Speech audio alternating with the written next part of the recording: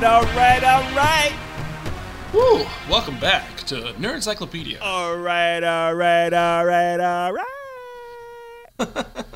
Nerd Encyclopedia is brought to you by electricity and the internet. Electricity and the internet, two things you need in life nowadays, because without them, how would the world be? That's correct. It surely wouldn't have so much fake news. That's for sure. Fake news. Faker than fake. Fake People news. actually believe that's real, so, That's right. And I'm Scott, joining you from the darkest timeline. I am Sam, and I'm on the other side of that. This is Nerd Encyclopedia. We're going to talk about some nerd topics today, beginning with a specific letter. It's been a bit since we've recorded. It's been a busy second half of 2016, basically. To say the least. Yeah. And a lot of in person. real interesting things. Yeah, a lot of life things have happened. People's lives have changed, Yep. Anyway, so we're not here to talk about that, because that's not a fun thing to talk about. What is that? We're here to talk about nerd stuff. Yeah, nerd stuff. That actually uplifts you, and makes the most out of life. It's what nerds do. Yes, that's what we're here to do. To make you feel better about yourself by letting you know how nerdy we are. That's what nerds do. That's what Nerd Encyclopedia is for. And I'm glad we're back. It's been an interesting sabbatical. We're here to talk about a specific letter today. Okay. Before we do, we just want to say, of course, you can find us on the Twitter. Definitely get us on iTunes. Give us those reviews. And as always, a 5-star review is appreciated. And you can review us with a different rating.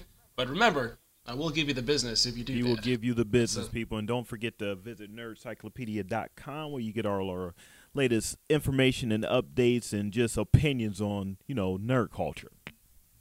If you care about our opinions, you might. Who knows? Who knows if you care about our opinions? Hashtag hate Sam. Hashtag hate Scott. All right. So, what letter are we up to today, Scott? I believe today is going to be the letter that means 1,000 in Roman numerals. All right. So that's good, right? A solid grand, and that is M. M. I love the effect letter. I still love it. It's still my favorite part of it. Yeah. M. And M, of course, great. A lot of great stuff going on there. A lot of great TV stuff for sure. A lot of great nerd stuff. So let's start with a TV show that nerds are definitely into. Okay. Because it's an honest portrayal of the internet and IT sort of culture. All right. And that show is, of course, Mr. Robot. Mr. Robot. Mr. Elliot. Yes. Okay. Yes. The authentic, hacker, and hacker culture. It's some things about hacker culture that's like, it gets a little really deep. I'm not that techie. But some of the things that they really go into on that show is it's really deep, if it actually happened in real life, which is probably happening right now as we speak, to be honest. Right. It would really turn the world on its head, and the show really talks about how deep people are into tech, period, on the surface, and then you got the underbelly of hackers that are really deep into tech that find ways to turn the world on its shoulders. So that's what the show really gets into. I like it. It is interesting. It's interesting that there's what's really been interesting lately is the dichotomy between what you're seeing in the real world when it comes to hackers and government. Yes. And government propagandists. Right. And how in this universe there is almost like a white hat hacker group who's got anarchist and libertarian sort of leanings, as opposed to what we're seeing now, which is sort of authoritarian and propagandist hacking. So it's interesting to think about, what the I guess the strike back team would look like, right? Yes. That's what I'm thinking about anyway. Well, I mean, it's funny how we're so ingrained in like social media, internet culture, and everything that the dissemination of information goes out, Mm-hmm. and who knows what comes back? Who knows? I guess common sense would lead you to say, okay, you can't believe everything you read and hear, but on the internet, it's people out there that actually believes everything that they hear and see on the internet. Okay, if it's on the internet, that means it's true. Okay, Right. if it's on the internet, that means that somewhere in some deep conspiracy, in their minds, that it must be some element of truth about it, or else it wouldn't be on the internet. And that's not always the case. Anybody can make a website. Anybody can make a website. Anybody could post. If you're a creative writer enough, you could create fake news. And that's a powerful thing when you've got those who aren't, tech savvy or tech heavy or whatever, able to go to sites and look at something that maybe a 12, 13-year-old made and say, okay, wow, this may possibly be real. That's Right. a dangerous thing, and that's some of the things that Mr. Robot delves into among just the hacker culture and the dark internet period. So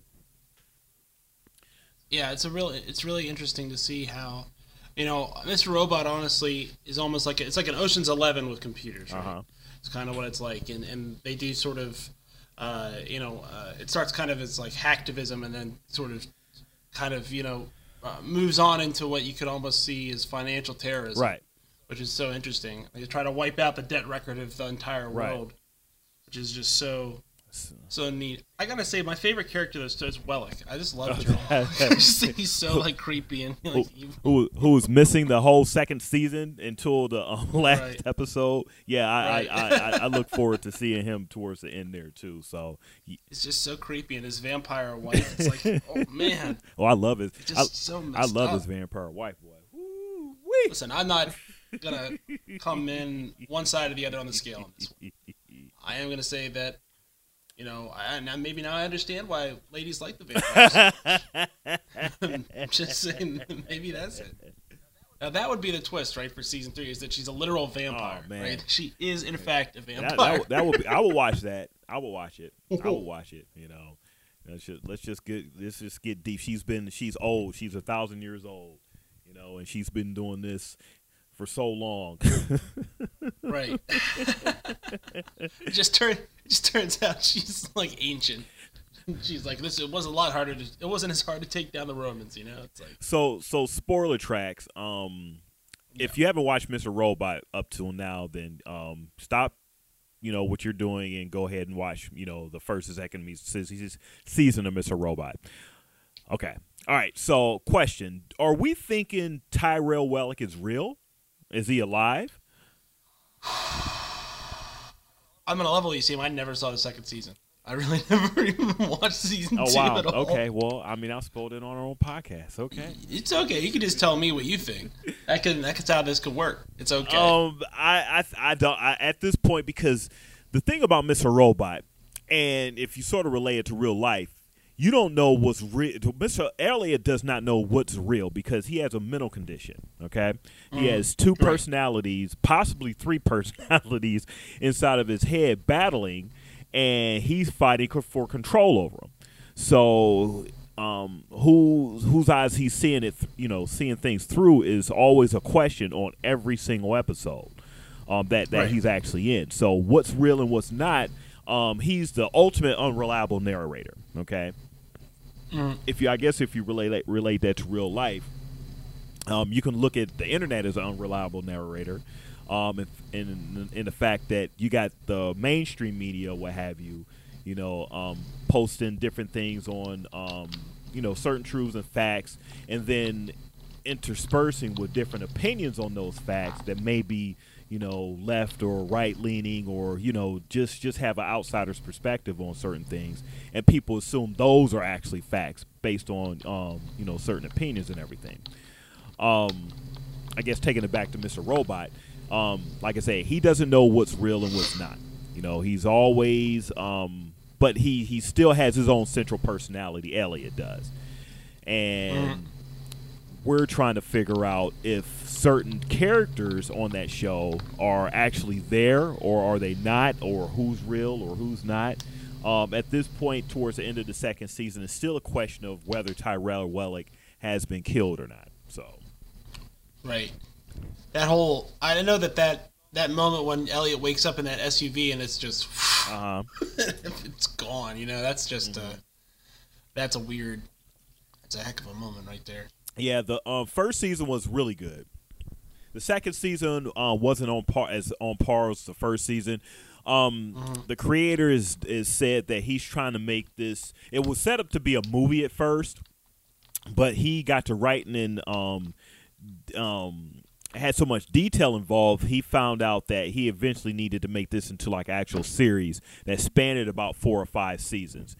I don't know how far that's going to go. It may actually go into. It's been so many crazy conspiracies or theories, I should say, on what this show might actually be. Like they're saying it might actually turn out that that Mr. Robot is actually an android, or Elliot is actually an android that was created a long time ago by what is the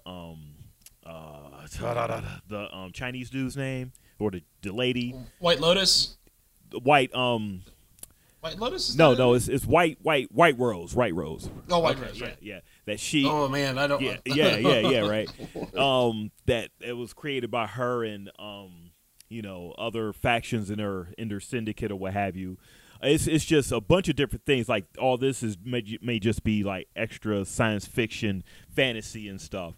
Where it was sort of born out in the real world and expanded after that. So whether it goes 4 or 5 seasons remains to be seen, because it is the ratings are really still low, even though it's critically acclaimed.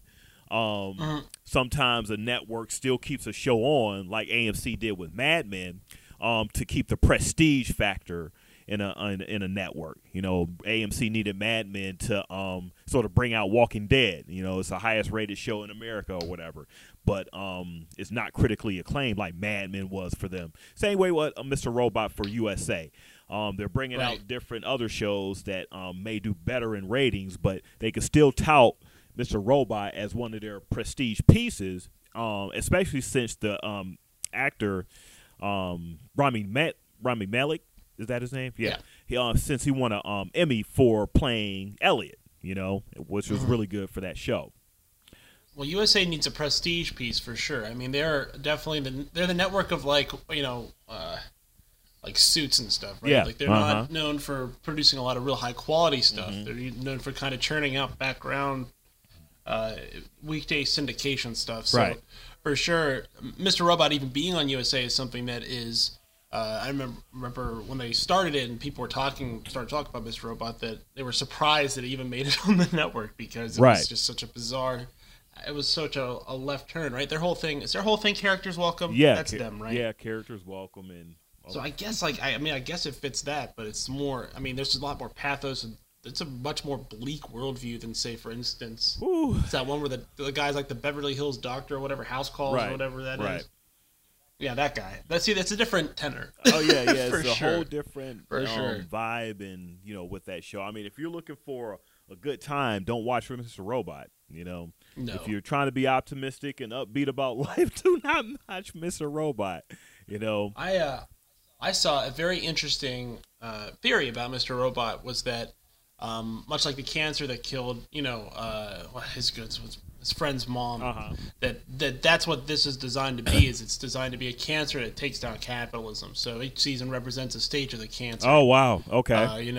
And as I say, there is no stage 6. Okay. Right? Is that a stage 5? That's a Sopranos episode title, right? Yeah. Anyway, so yeah, I mean, Mr. Robot's really good. I highly recommend checking out definitely the first season if you can get a hold of it. I need to check out the second season apparently, so we can have an intelligent discussion about it. Because Sam's been telling me to do that, by the way. This isn't like... Yeah, just so it's clear. He did not spring this up.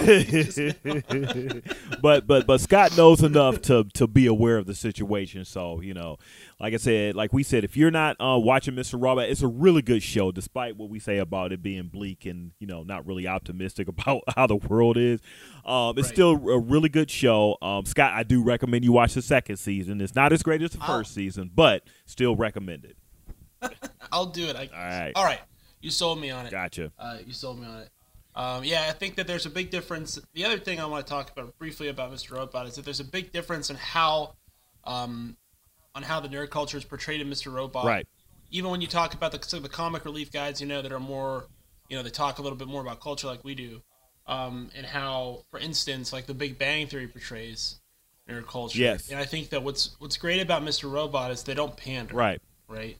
They're just very direct, and that's something that I think that has been hijacked by, those sort of, people are saying, oh, nerds are all about, Green Lantern, and then and comic book culture, right, and there's a sort of like a pity, right, that comes in, like, oh, you can't talk to anyone or be sad, right, and I think that Mr. Robot goes a long way to dispel that, which I like a lot. Another thing too, and as far as hacker culture, one big difference with Mr. Robot, it actually respects the culture.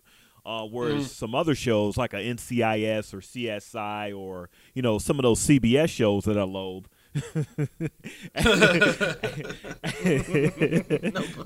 they have that one hacker that's on their team, their police team or what have you, that he just knows everything. He knows how to hack into like the into the corporation to find out what's going on and everything. He just so happens, and he does this in a matter of 5 minutes, or less, to keep the plot going, to keep it. Are you ready?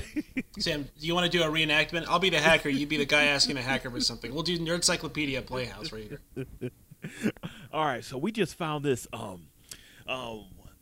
We found a body, and we're trying to find out whether that. I can't do it, Sky. All right, hold on. Let me check.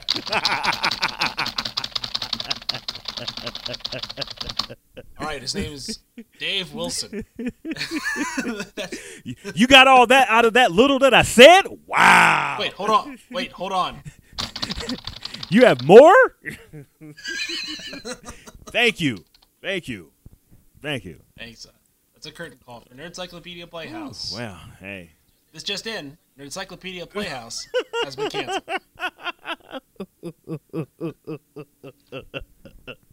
That quick, huh? Damn, CBS. Damn you. They're quick on the trigger now. They didn't even have a bullet. Man, jeez.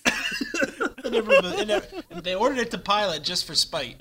Just because it was so bad, they didn't want it to be on any network. And then they killed it. Yeah, but that's a great example of how, they disrespect hacker culture. And because it's a lot more that goes into, apparently by Mr. Robot stands, it's a lot more that goes into, the culture and, getting things done and just doing things, period, as far as being online and venturing into, I guess, to the dark side of hacking. And the difference is that on Mr. Robot, it's like I sent him a phishing email and he accepted it because he's stupid. And then I got all his information and now I'm going to use it to blackmail him. So I don't like this guy. And that's pretty much right. Or like the dude who's the dude who gives them. Are you talking about motivation? Rap CD. You talking about motivations, like then? Yeah. So it's like completely like the way they talk about it's different. So it's not like.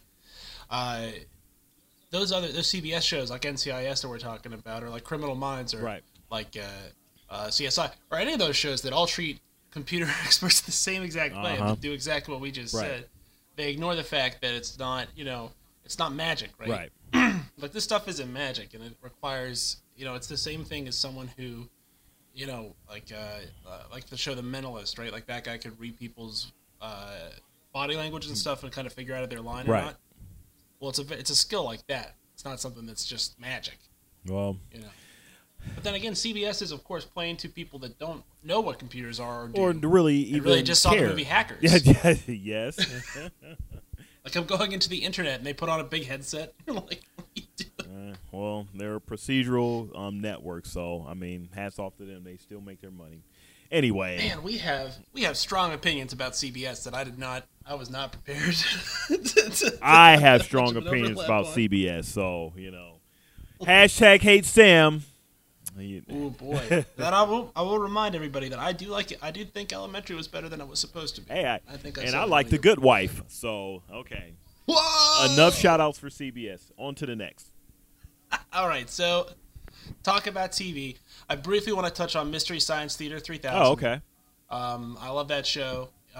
It's sort of ruined being around me to watch other things for people because I like to make sarcastic comments about stuff now. So if you're not familiar, Mystery Science Theater 3000 is about it's basically a show where they play bad old B movies like Manos Hands of Fate or The Invasion of the Pod People or something. Okay.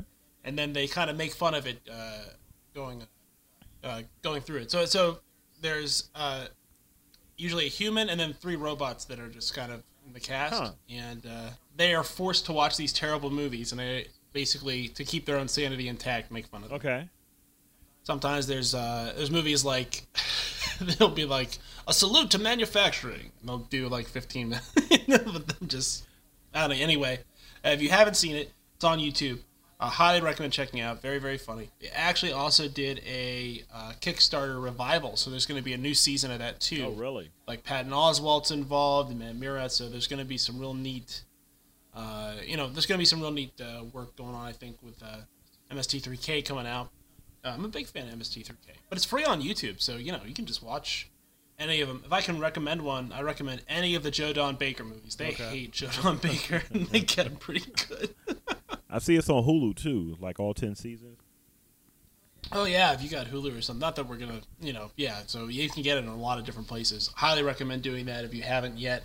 If you're younger or don't watch bad movies, this would be a good entry point to that sort of stuff. Yeah, I got Hulu. I can pay for it and don't watch it, so they're getting my money for nothing. Those over-the-top services, Sam, sometimes they can be a little bit of a waste. Hey, it's only so much stuff you can watch, I mean, you talk about you haven't watched the second season of Mr. Robot. I know why, because it's just so much stuff to watch out there. And sometimes it's so much stuff to watch, you just end up rewatching what you've already what you probably already seen. Like I'm actually going back through Game of Thrones all over again. In the meantime, I still need to catch up on my other CW, Arrowverse shows. I still need to catch up on some HBO shows and everything. But here I am watching Game of Thrones all over again because I'm that obsessed with it. Well, that's what happens. You rewatch, and then sometimes you'll have new people that new to the group of friends where you want to show them stuff. Right. And so you'll rewatch with them because you already enjoy it. And Game of Thrones, and I'm not gonna go into too many spoilers, but people know that that's a hard show to desynchronize with someone. Yes. So to even talk about, so if someone's just watching season 2 of Game of Thrones. They're like, oh, I like this character a lot, and you're like, ooh. Ooh. I really love Ned. I love that guy. I hope he never goes away. One story. So a friend of mine was watching that, and I knew she was going to watch that episode. And she, and I kind of made sure I wasn't in the room for that whole And she just started yelling at really? me. She's okay. She's like, I hate this show. I hate it. Oh, man. Hey, take you right up there and then just, push the chair under your feet there. Right. All right, so what else we got going on in M? The Muppets. The Muppets. I like the Muppets Jim a lot. Henson. I used to like a lot of the Jim Henson, Muppet Babies and Fraggle Rock, all that stuff back in the day. Mm-hmm. Funny story for me. Okay. My school, when I was in high school, we did a show called The Extravaganza. All right. Shout out to the Lindsley School, Wheeling, West Virginia. Woo! Oldest private school west of the Allegheny Mountains, founded in 1814. Anyway, so let's leave. So we did a show called The Extravaganza. Statler and Waldorf, the old Muppets that kind of rip on everything. Right. Well, they had an idea my senior year that me and the football coach should do that. So. Oh, wow. There's a lot of pictures of media out there of me dressed up like the old guys from the Muppets heckling the comedy routines that they would do. It was It was pretty vicious. And they let me write a lot of it. Okay. So like it was kind of mean. Okay. So they let me be a little bit mean, which is really cool. Huh. So that's my Muppets story. So there's actually some pictures out there in the ethos like that. There are a lot of. All right. I'm sure that there's probably 6,000 or 7,000 VHS copies of it. So VHS copies. I'm sure they exist. Oh man. All right. So for sure. So we'll leave the Muppets be. But I like the Muppet movie a lot. Yeah. Okay. I thought Muppets Most Wanted was The Muppet movie that Jason Segel did, I liked it a lot. That was the Amy Adams too, right? Yes. Okay. All right. Yep. My little story as far as that, I liked the movie, but I sat too close to the front, so it really sort of distorted my enjoyment because it was so crowded that day. We just found ourselves having to go to the front, which I will never. The last time I did that was, it's funny too. The last time I actually sat up front was on another M. It was The Matrix. Okay. It was the Matrix Reloaded. Oh yeah. I sat all the way in the front, and I ended up not liking the movie as much. You know, I thought it was because I sat up front, but nobody did. Hindsight, Nobody liked that yeah, movie. hindsight, it was because it wasn't such a great movie. Let's diverge because the Matrix is an M thing, and we can talk about the first Matrix in a second. But I had a similar experience of seeing the Matrix Reloaded. It was a midnight showing, and like a crowded theater. Right. And then they did that and we'll show these machines. Lawrence Fishburne's yelling machines. It's his pronunciation. And then they do that rave like in the middle of the movie. And everyone, I remember just being like, "What is this? Yeah, What is this? It's like, this is not the Matrix that I grew up with." Is this a dance party? And then so there was all this anticipation for the second movie, and to show you how bad that movie was. For the third one, I think I went and I was like, I guess I have to see how this ends. Right. I've invested so much time. Right. So yeah, that was kind of like my experience too. After leaving, that Matrix Reload, let's just start all over. As far as the first Matrix, very great movie, very very good movie, groundbreaking movie, sci-fi, and it really changed the way that people looked at how you can actually do a science fiction movie for that time period. Okay. Neo and the whole philosophical thing on, is he the one? Is he not the one? The red and blue pill. I mean, all that stuff. It was just super, and everybody knows 50 lines from that movie because I've seen it a billion times. I think it was the first movie I wanted to watch when I first saw HD, every time we got a new TV, I put it in. Right. Between, I know Kung Fu, and everyone knows that one. And I'll find myself, I'll do even more obscure ones, because I'm a real nerd, so I'll yell stuff out like at the very beginning when he goes, "Put your hands on your head, do it now!" I'll yell that at people, so do it now! Like people won't understand where that's from. The Matrix obviously did a couple things. One, stylistically, right? That sleek, sort of leathery, right, kind of, grimy, gritty realities, right? Yeah, hyper reality. That. Yes. So that style. Yeah. And of course, things like Bullet Time and The Wire stuff. Right.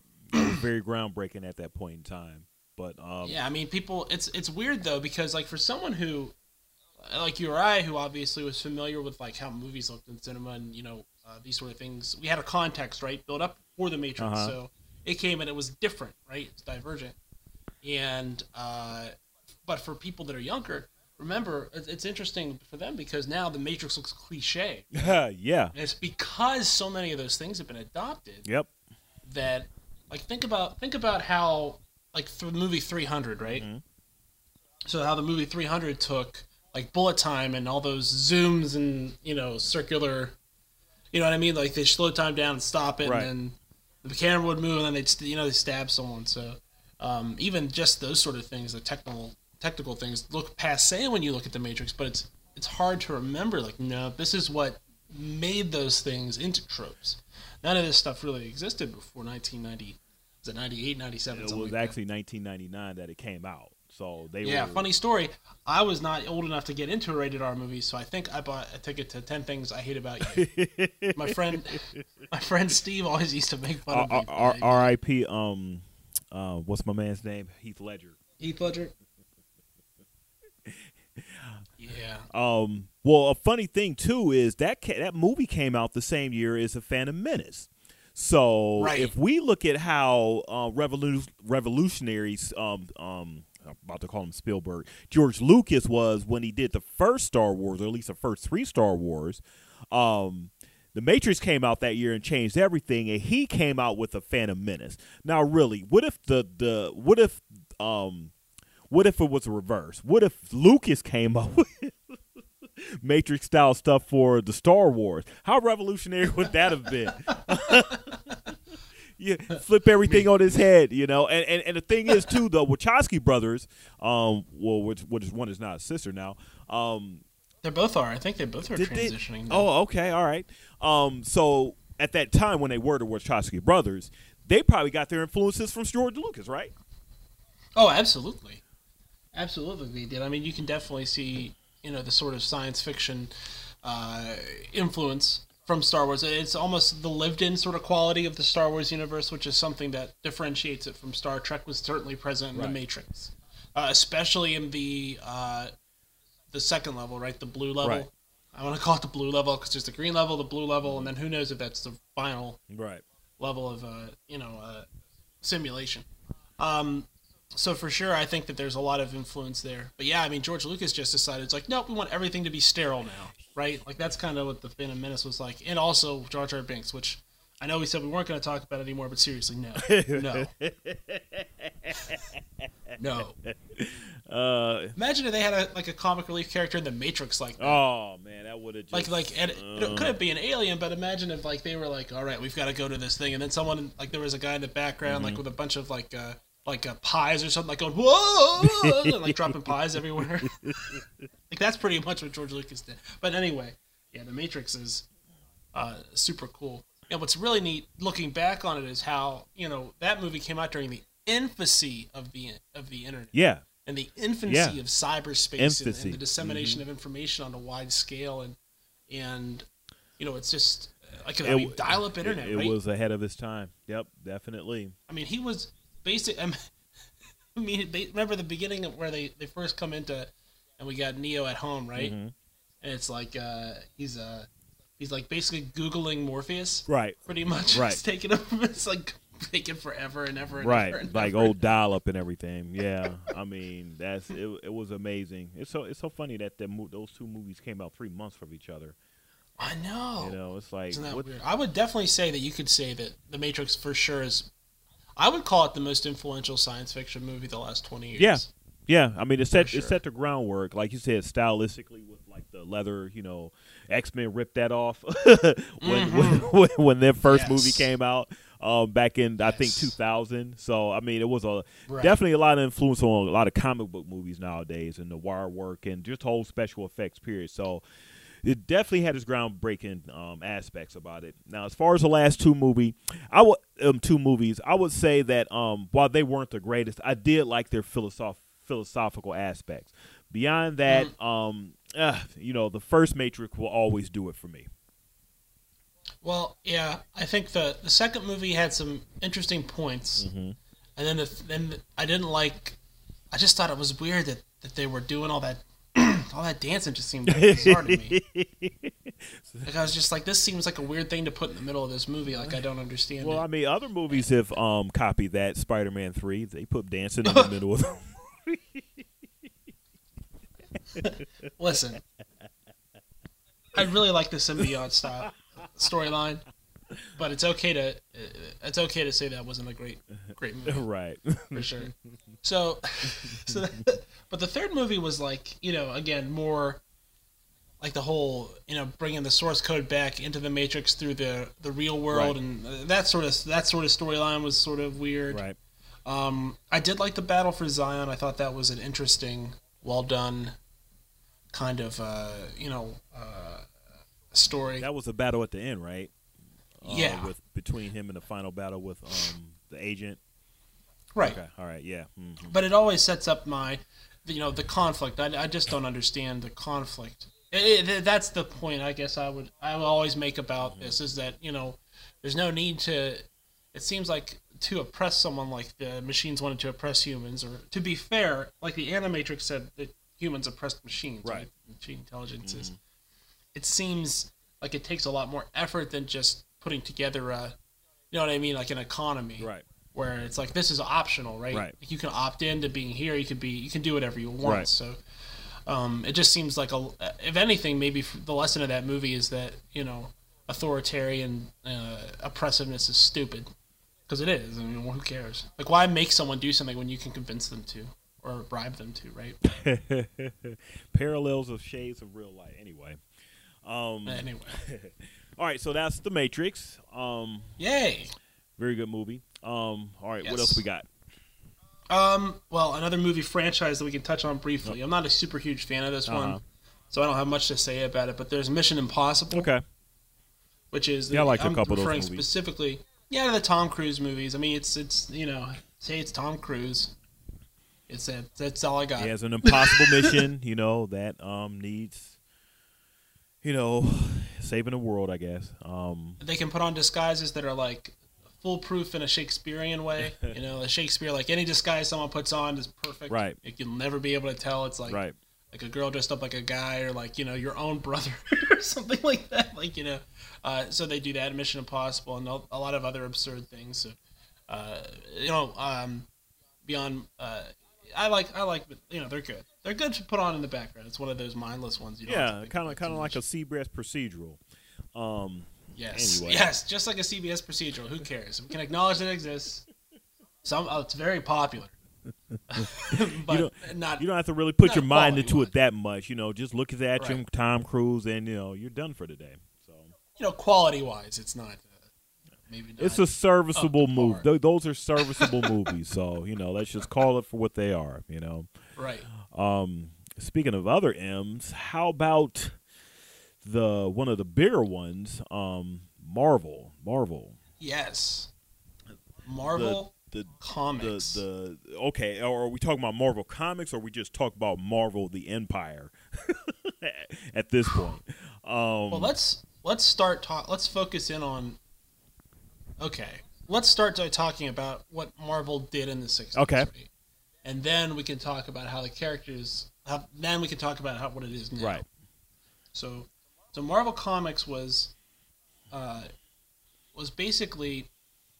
I mean, Stan Lee, Jack Kirby. That's who really formulated a lot of the main Marvel universe. Right. And Steve Ditko. And it was almost designed right, and it was designed to present superheroes existing in a more realistic world where they have issues like picking up their kids from school and stuff. Girlfriend issues, Yeah. teenager issues, Right. friends fighting and everything, versus what DC did, which is straight up superheroes, and they loved each other. So Right. So they didn't have Batman and Superman are super friends. yes, Right? But the X-Men had a lot of personality conflicts between, nobody liking Bobby Drake because he's a smart mouth, and, Scott Summers being kind of a, stick in the mud. Right. And then, of course, Wolverine being Wolverine, which I don't know how else to put that. Logan being Logan again, popping them claws. Yeah. Yeah, so... Always trying to hit on Jean Grey. Right. Really likes Jean Grey. No one knows why. Yes, we do. Everyone knows why. It's because she's hot. So, Logan's not that stupid. We all know. So, this is the Bronze Age of comics that was dominated by Marvel. Right. And this was all happening about the same time that the Batman 66 series came out, which is something else we talked about at length, just to give a historical context. And between Spider-Man having like issues with his paying the rent and stuff, Right. and the X-Men with Super-Sized X-Men, which was a much more once they did Giant Size X-Men #1, it was a much more multicultural team Right. with people from Africa, and there's a guy from Japan and stuff. So Yeah. there's a much more Yeah, the Indian in there too. for a little bit, Yeah. for just a couple. They killed him off. Yeah, pretty quickly. But they had him in there, so at least he counted for a second. So right, and so those characters that they created resonated. So obviously Spider-Man and the X-Men are the big ones. Fantastic Four is another one they've never been able to really translate properly to. I don't know. Maybe it's just not modern. Maybe that's it. It's just maybe Fantastic Four is more of a function of its time. Someone will crack it. It's just I don't think anybody wants to put that heart and effort into them, but someone will crack it. Fantastic Four was their first superhero squad. It was an antithesis of what the Justice League was in the DC, because they actually had those problems, like you were saying. The interaction and between the different Reed Richards and the Thing and Sue Storm and everything. The First Family and all that. And they argued, fight, and hit each other and everything. You didn't see that in superheroes before that time. Right.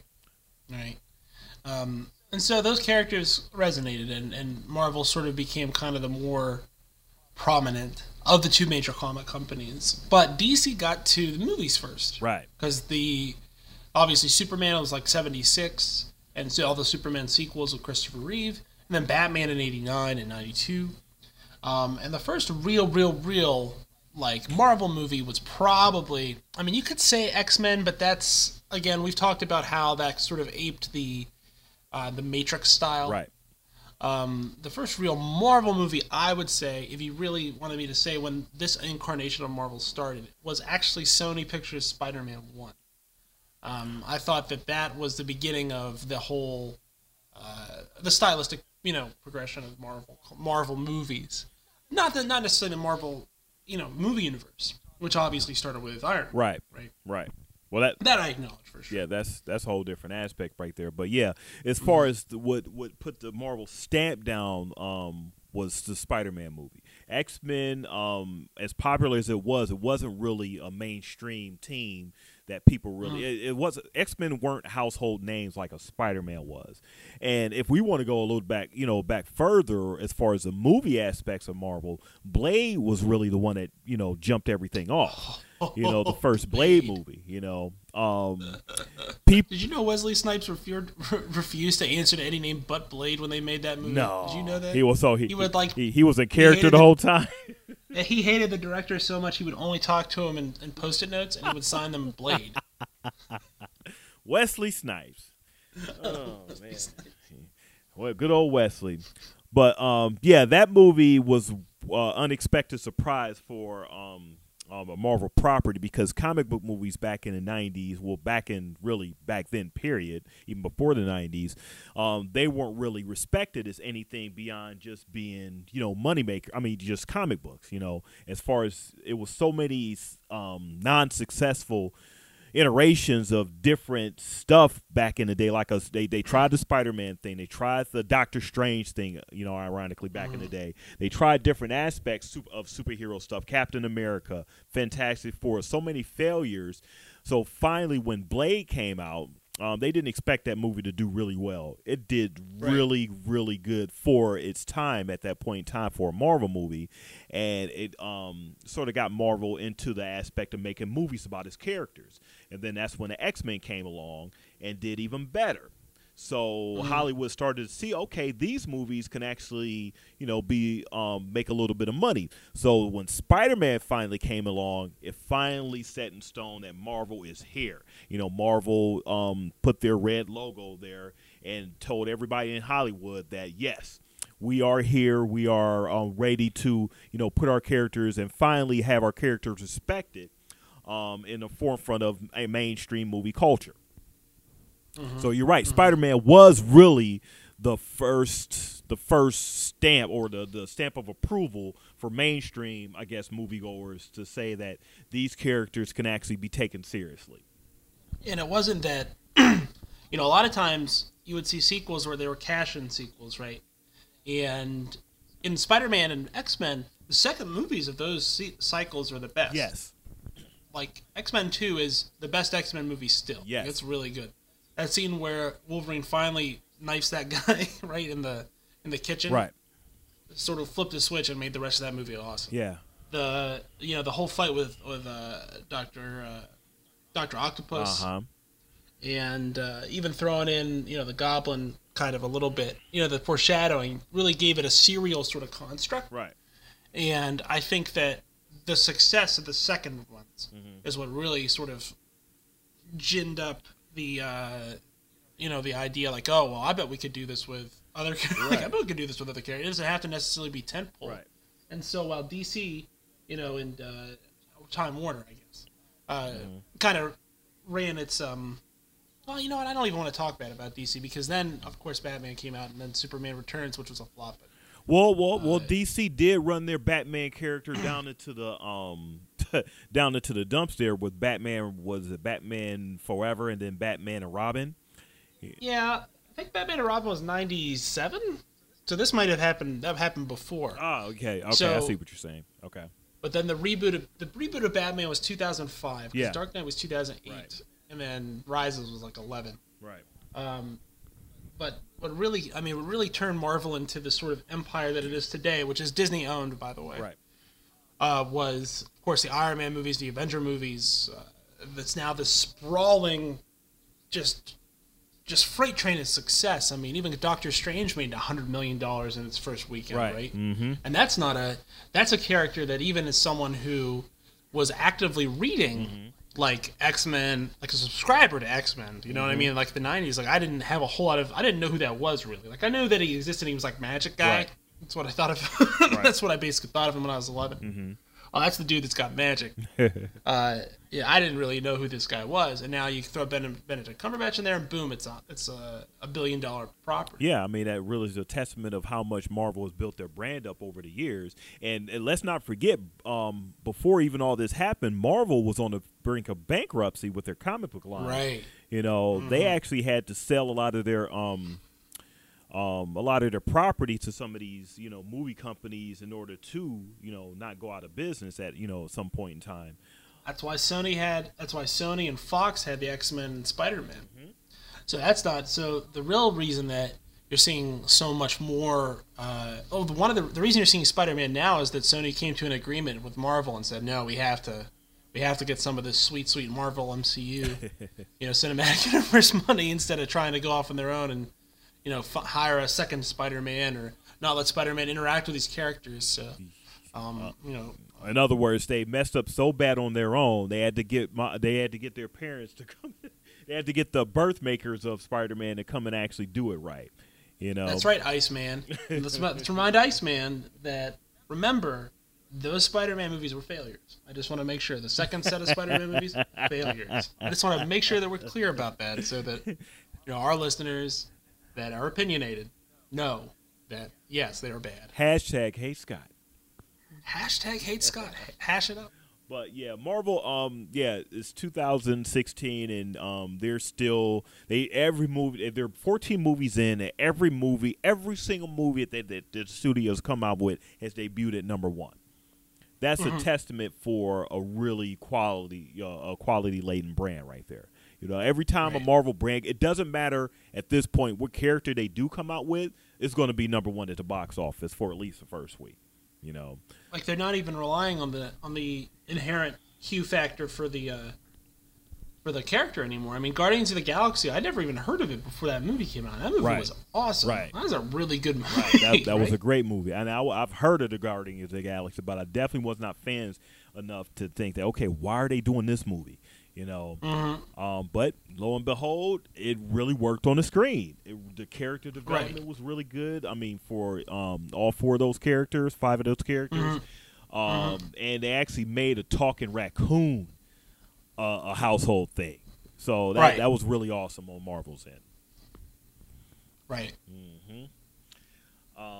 But yeah, that's Marvel. So we'll probably be getting into a lot more M's as far as Marvel's concerned, at some point in time. But yeah, it's just so much stuff to talk about with Marvel that we can have our own separate podcast as far as that. But I mean, this is basically it's worth probably I don't know what it's worth, but what did they get bought for? Like $5 billion or something like that? Or some crazy amount of money Disney bought it. Disney was smart enough to recognize At the point in time, good thing you brought that up. At the point in time before Disney bought it, everybody was thinking Disney was being stupid. Why are you buying this company, whose characters aren't really popular, that are besides Spider-Man. They only have Spider-Man and X-Men, and that's it. And they don't even own those. They didn't even own the movie rights to those characters at that time.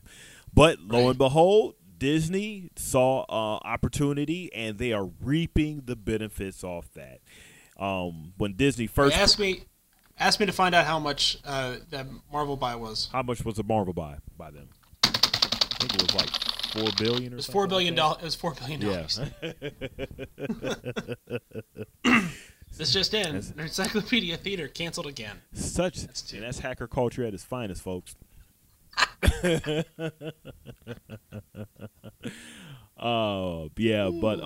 if you really want to bring it back to nerd culture, period, I would say nerd culture, geek culture, period, has Marvel to thank for their representation. Because if you're a nerd, geek, whatever you want to call it, you can't not really say that Marvel didn't have some sort of influence on your life.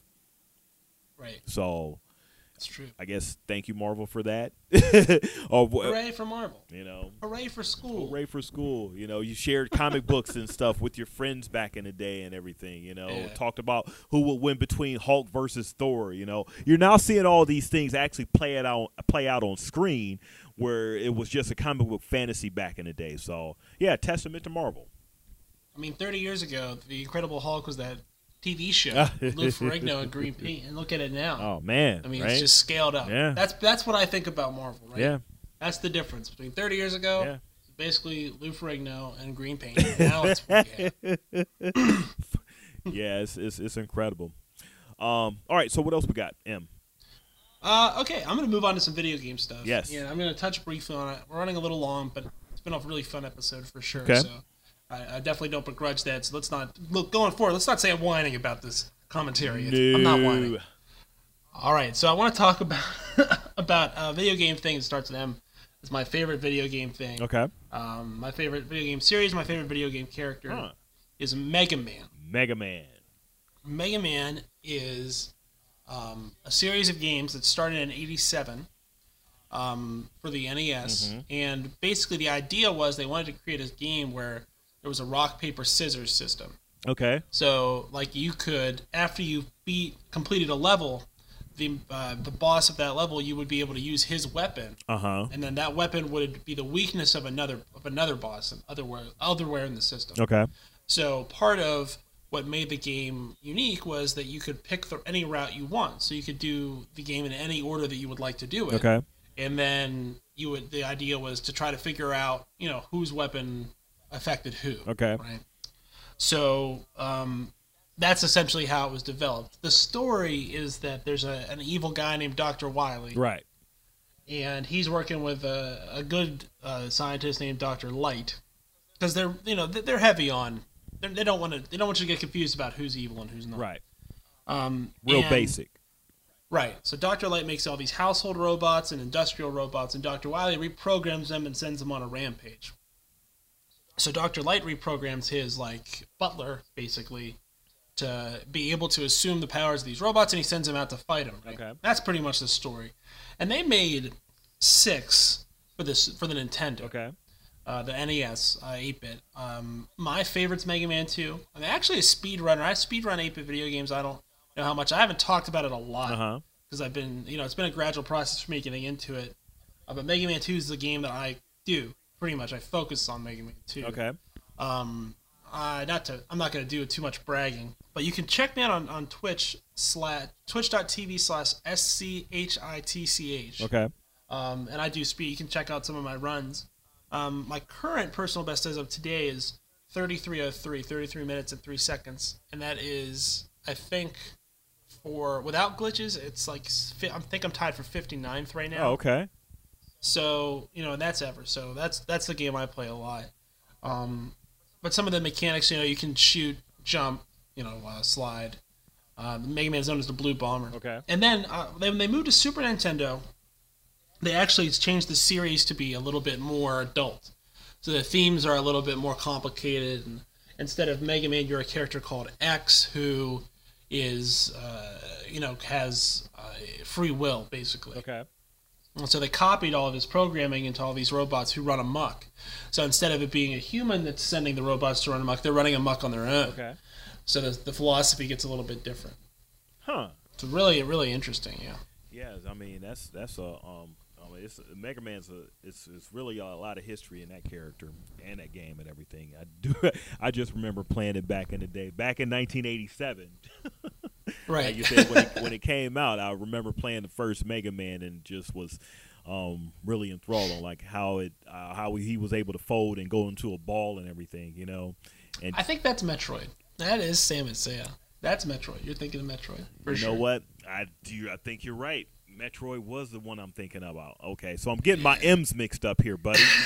Wow. Hashtag hate Sam all daggone day. Man, you're going to have like the Twitch culture like all up at me and everything. Hey, I didn't listen.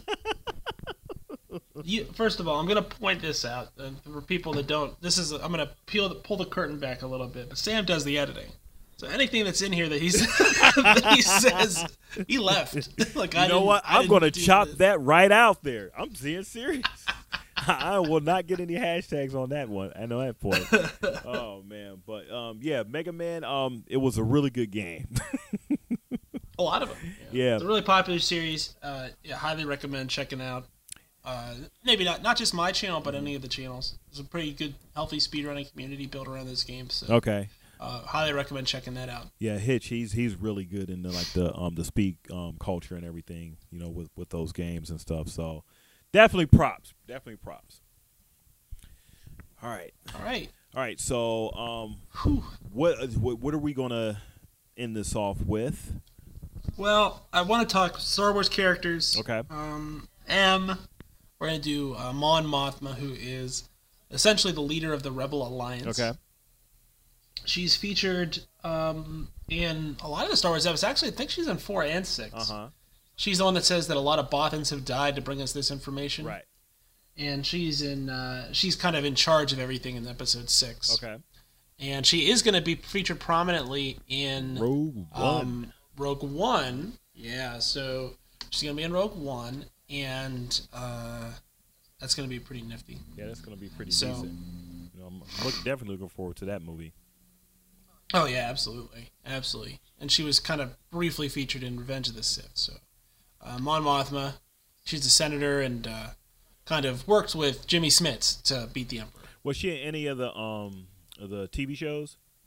She was in Clone Wars. Okay, she was in Clone Wars. Apparently, okay. Yeah, I'm not super into the Clone Wars, but yeah, okay. She's in that. So that's Mon Mothma. Okay. Yep. All right. Anything we're booting out this week? We're kicking out? Gee, I don't know, man. I mean, I guess probably. Can we boot out the Matrix rave scene? Can we pretend that never happened? Can we just act like. Just like the Spider-Man dance scene with Peter Parker, that was just something that should have never been, taking place there. I mean, I know what they was trying to accomplish with that rave scene, but no, the execution was. It should have just never been in that movie. Period. So let's give it the boot. So we'll just say they cut from Morpheus giving that speech where he says machines, because I want to keep that. I don't want to cut that whole scene out. He gives the speech, and then it cuts right to Neo talking to the old dude down by the power generators. Right. Boom. That's what we'll do. We'll cut that out. It'll be perfect. Give it the boot. All right. Woo! All right, people. So we shall see you guys when we see you, and we definitely appreciate you, listening to our Nerdcyclopedia podcast. Find us on Twitter, at Nerdcyclopedia. Email us if you want to, give us some feedback at nerdcyclopediapodcast@gmail.com. You can also check out our website, nerdcyclopedia.com. And what else we got there, Scott? I don't know. What else do we have? Is that about? We're on iTunes. Yeah, on right? iTunes. Oh, obviously we're on iTunes and all the other podcast aggregators. Rate us again. You can put whatever you want in the review. This week I'm not, gonna tell you what to put in there, but it does have to be 5 stars, or else I am gonna give you the business. The business, as he says every time he comes. You know, I'm gonna give you the business. the business. All right, people. So let's keep hope alive. Let's keep that optimism going up into 2017, y'all. Okay. Happy Thanksgiving. Hooray! And you know, let's just be better people. Okay. Yeah. All right. So take us out, crazy man. Hooray for Crazy Man. Yeah.